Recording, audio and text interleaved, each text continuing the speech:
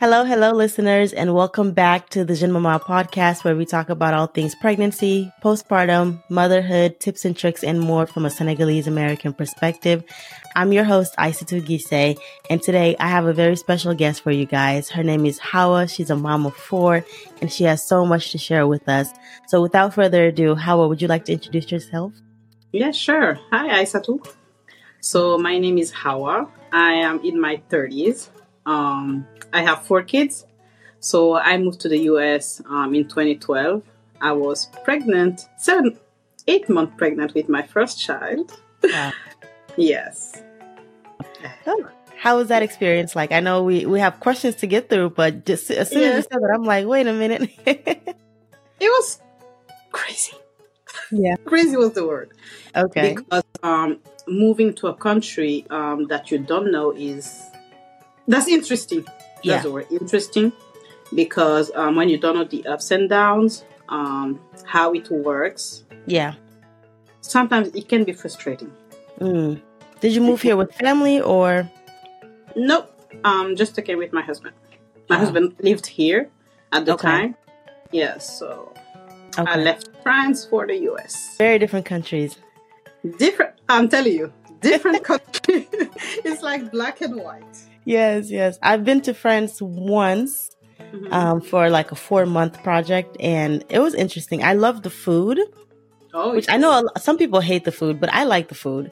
But I did not like the French people. I'm sorry. I think that it was just, they're not the most friendly. Let me say that. Oh, yes. I mean, French people are always like, they're always complaining. Yeah. Like they're not grateful or anything, but they're always complaining.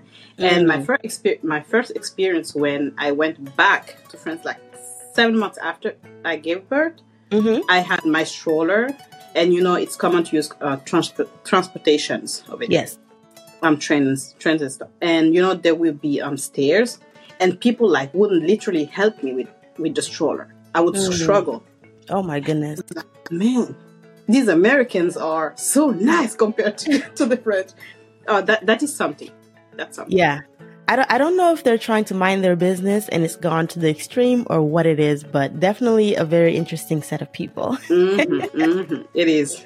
And it's when you leave the country that you realize that. Yeah, I agree. I completely agree. There's something. Something's off? Yeah, it's off. Oh, well, thanks for that intro and telling us a little bit about yourself. I'm sure we'll get to know more about you throughout the interview. But for now, what we're going to do is play my infamous Would You Rather game. So I'm going to ask you 2 scenarios and you give me which one you would rather do. And they are related to having kids. Okay. Awesome. So the first one is, would you rather wrestle with your baby to give them food or try to get them into their car seat? Food. I'm going to wrestle with the car seat. No, thanks. They hate the car seat. No, thanks. Would you rather try to get them into that car seat again or give them a bath? Give them a bath. Okay. For my baby, I'd rather try to get her into the car seat. The bath thing, we don't get along when we take a bath. Oh, how funny. Yeah, she hates it. Oh my goodness. She literally will cry and like she'll stiffen her back. So you're trying to make sure she's safe and she doesn't care. She just wants to get out of the water. I don't know what's going on. Wow. It will change. My third one was the same, but he turned 1 and a half.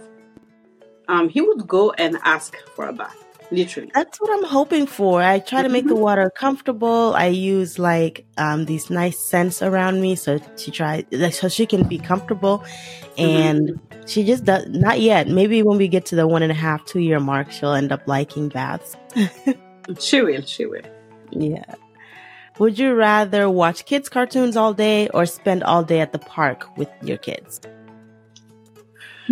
That's interesting. We're gonna watch a cartoon. Cartoon? Yes. Do your kids have a particular cartoon that they like? Yes, my daughter, actually, she loves Baby Shark. And it's getting my nerves. I think a lot of parents share that sentiment. Oh no, I think it was fun and stuff, but it's annoying. It's getting annoying, yeah. With Cocomelon and stuff. It's annoying. There are some African cartoons that my daughter has discovered because she likes to click on the remote and just go everywhere. And those are actually pretty cute. And there's a couple that I like myself. So sometimes I find myself playing it even if she's not watching TV. Oh, that's interesting. Yeah, I'll share them with you. Okay, sure. Would you rather deal with a diaper blowout or try to get your baby to go to sleep? The blowout. The blowout. Because going to sleep is... Yeah. Oh my goodness. It can be awful sometimes. My daughter, both of these, I'd rather do neither of them because she's hard to get to go to sleep. But then the diaper blowout, the reason I don't like it is because it turns into laundry.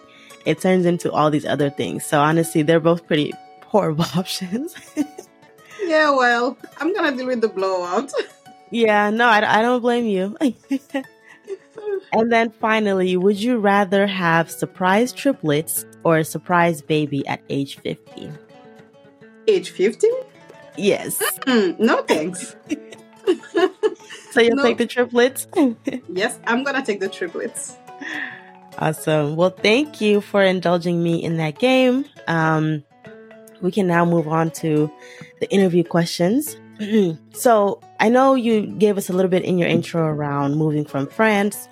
Could you tell us a little bit more about that initial experience of being here, having your first child in the U.S. away from family, even though you were with your husband? How was that like for you? Because I know a lot of my listeners are first-time moms who are in the U.S. or are in a foreign country by themselves away from family. So when I came here, we were in the state of Rhode Island. So I had no family whatsoever. And my husband worked. So I used to stay home by myself. And you know, states like Rhode Island, like sometimes they don't have sidewalks. And in Europe, I was used to walk to sidewalks. Like I could go outside and, walk. Just like in Atlanta, sometimes some areas doesn't have sidewalks, right? Yes. The first week, I was trying to recover from the flight because it was exhausting. So after settling down, we tried to go to the first appointments. So I spoke a tiny bit of English, not a lot. Okay. So it was like a struggle. There's a barrier of communication with me and the doctor. So thank God they had a translator on site. Okay. And we tried to communicate back and forth. The doctor was very nice. She tried to explain things like how it would work. Okay. But it was frustrating because I didn't know the system. Everything was new. I used to come back and forth, but I don't know how the health system worked here. Yeah. And I knew that when I would deliver, I would be alone, no family member. Yeah, that's tough. That's definitely, I'm getting chills as I'm listening to you talk, because I think even for someone who is familiar with the system, like me, I came to the U.S. at age 8. So I grew up here, and even me, going through the system for the first time was very nerve-wracking. I didn't know what questions to ask. I didn't know what to expect when it was time to deliver. You always see it in movies where people kind of go into spontaneous labor and they're like, it's time to go to the hospital. But in reality, that's not how it always works. So I definitely empathize with you on the point of that barrier. I think the barrier exists even if there is no language barrier, because the medical language is different than the English language. And then when you layer on top of that, the French versus English, I can definitely imagine how nerve-wracking that would be. So, I commend you for going through that experience. And, at the time, there weren't support groups like there are nowadays.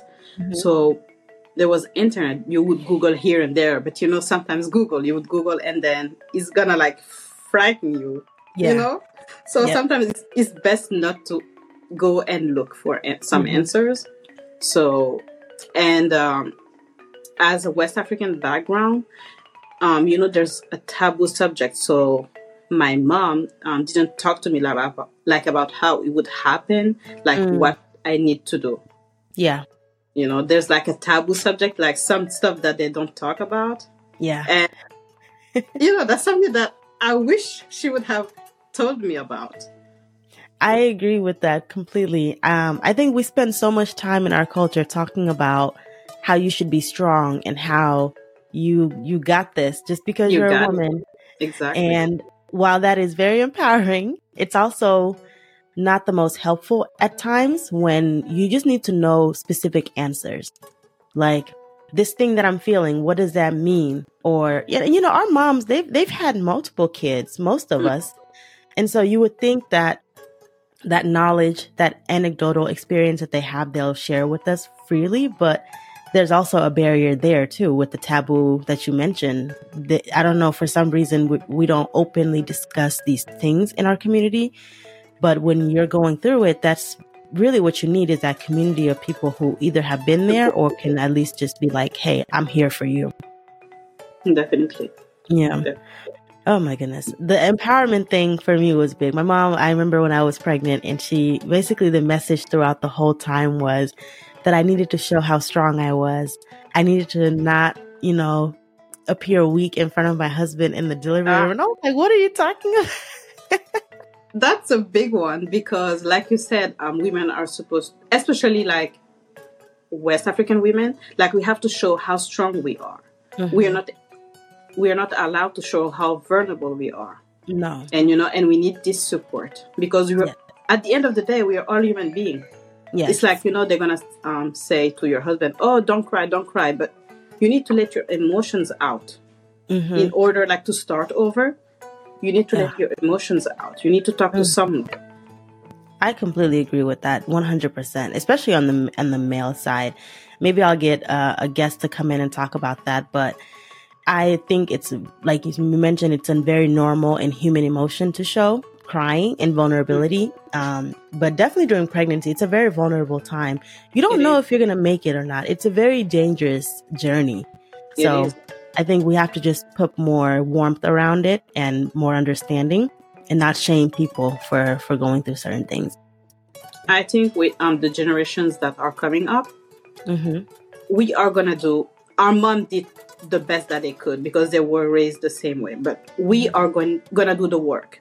Yes. We are going to help our daughters, and it's going to change. It's not going to change overnight, but, step by step. I agree. It's a generational change. Now, I have a question for you around something that I know when I was pregnant, I was like, no, I don't want it. And I ended up getting it. The epidural. I don't know why I was so bent on not getting it. I think it speaks, it's a little bit related to what we just talked about, that having to be strong. But I wanted to get your thoughts on that. So, a little backstory. I used to live, I was born and raised in France. So I lived in Guinea, West Africa for 4 years. So during these 4 years, I was, how do you say it? The excision. Oh, are we talking the female excision? Yes, the female relations. Oh, okay. So I had the experience, and it left like a mark on my brain. So the pain, I don't like how to describe the pain. Alhamdulillah, everything, like, I'm feeling better now. But when I was pregnant with my first, the first thing that I had in my mind is, I'm taking the epidural. I'm not going to go through that pain again. I'm sorry. Oh, no, it's fine. You okay? Yeah. It just took me back because I haven't gone through it. I've never been through it. Alhamdulillah. But it's a topic that I'm passionate about. In university, I wrote a 16-page thesis on it. Wow. And it's one of the reasons that kind of launched me on this path of female empowerment. In African society, when you talk about feminism, people think that you just are talking about economic feminism. And sometimes all it's about is just being seen as a human being, someone with rights. And so I won't derail the conversation, but I just got emotional thinking about that because it's already hard to go through parenthood, to go through pregnancy, and to have to think in the back of your mind, I don't want to experience this pain again. So I never thought about epidural being something like on the same lines as that, you know? We always talk about it as just, oh, I just want the experience to be easier. But for some, it's not even about that experience being easier. It's about trying to not re-trigger trauma. Exactly. So, yeah. Okay. I'm sorry. I'm just going to wipe my nose. So, you decided you wanted the epidural so you wouldn't have to re-experience that.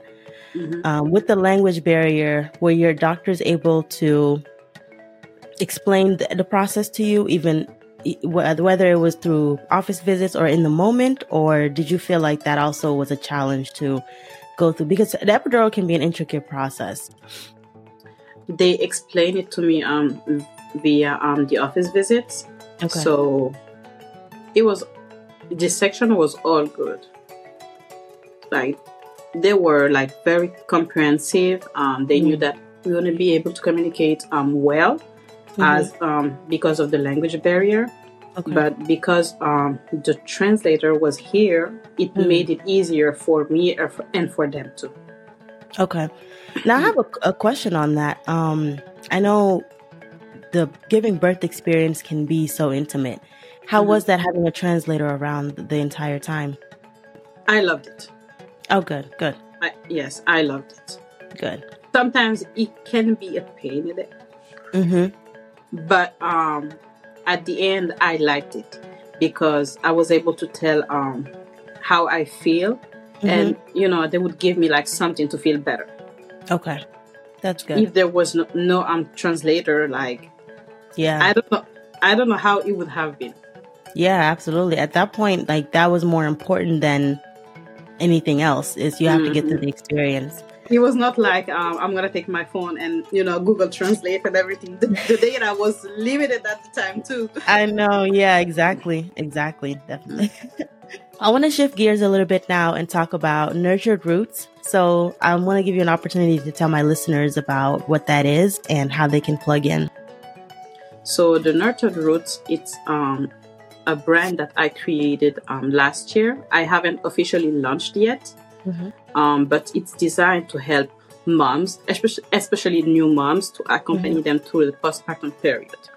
So what I experienced, like coming in this country, finding myself all alone in a country that I don't know, that's frustrating.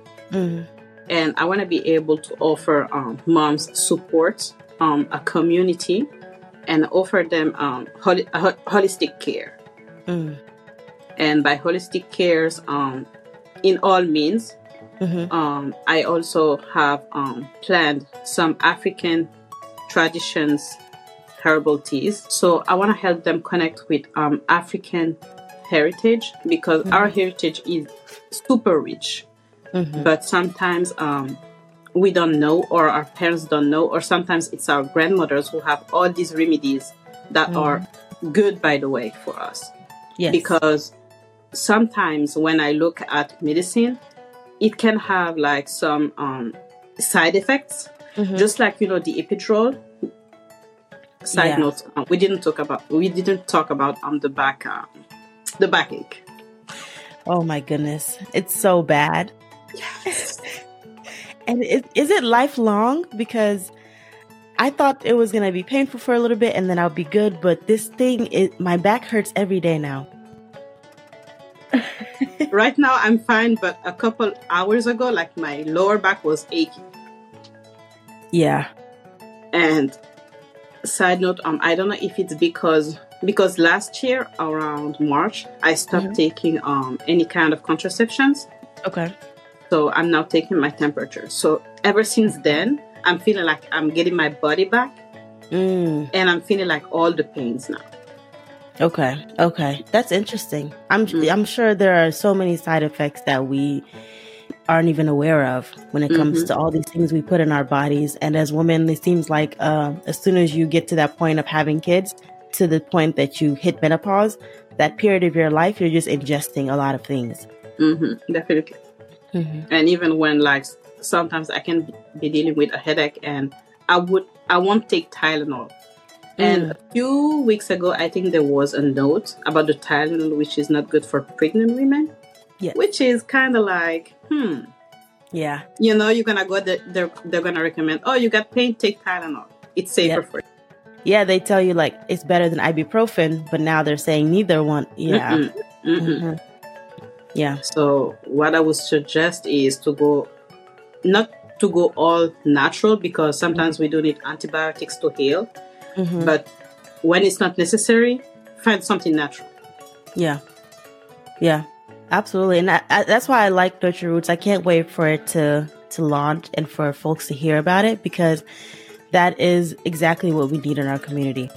When we talk about support and having someone there, even if they're not physically next to you, but just knowing that there's a resource that you can tap into, I think our sisters would really, really appreciate that. Definitely. And I think you made a good point too around how some of the knowledge is passed down generationally, but because we're not close to home, we may not be privy to it the way sisters back home would be. Yes, and sometimes, it's keeping within a household, which is, I find, is not fair to some people, because a few years back, I didn't know about, like, all of these herbs, like the sep. I don't know if you know sep. Yeah, I've heard of it recently. Someone told me to try it for my back pain. I didn't know about that. Yeah. I had, like, no idea.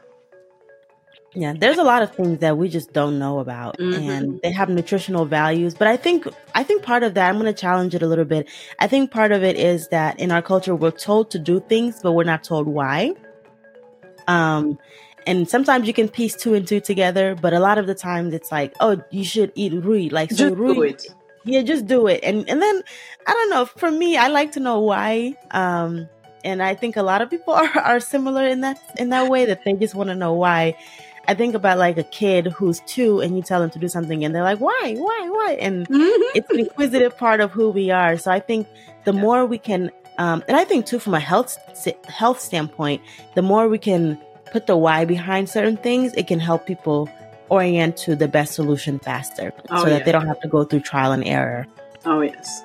Yeah. And that's something that I would like to share with people, because we need to go back to our roots. Yeah, absolutely. We need to go back to our roots. We need to go back to our holistic care, like how we used to do. Like I said, when I gave birth, I was all alone. But then I had no one to tell me about, like, binding your belly or stuff like that. Nowadays you can find it on the internet, but back in the days, you wouldn't be able to find it.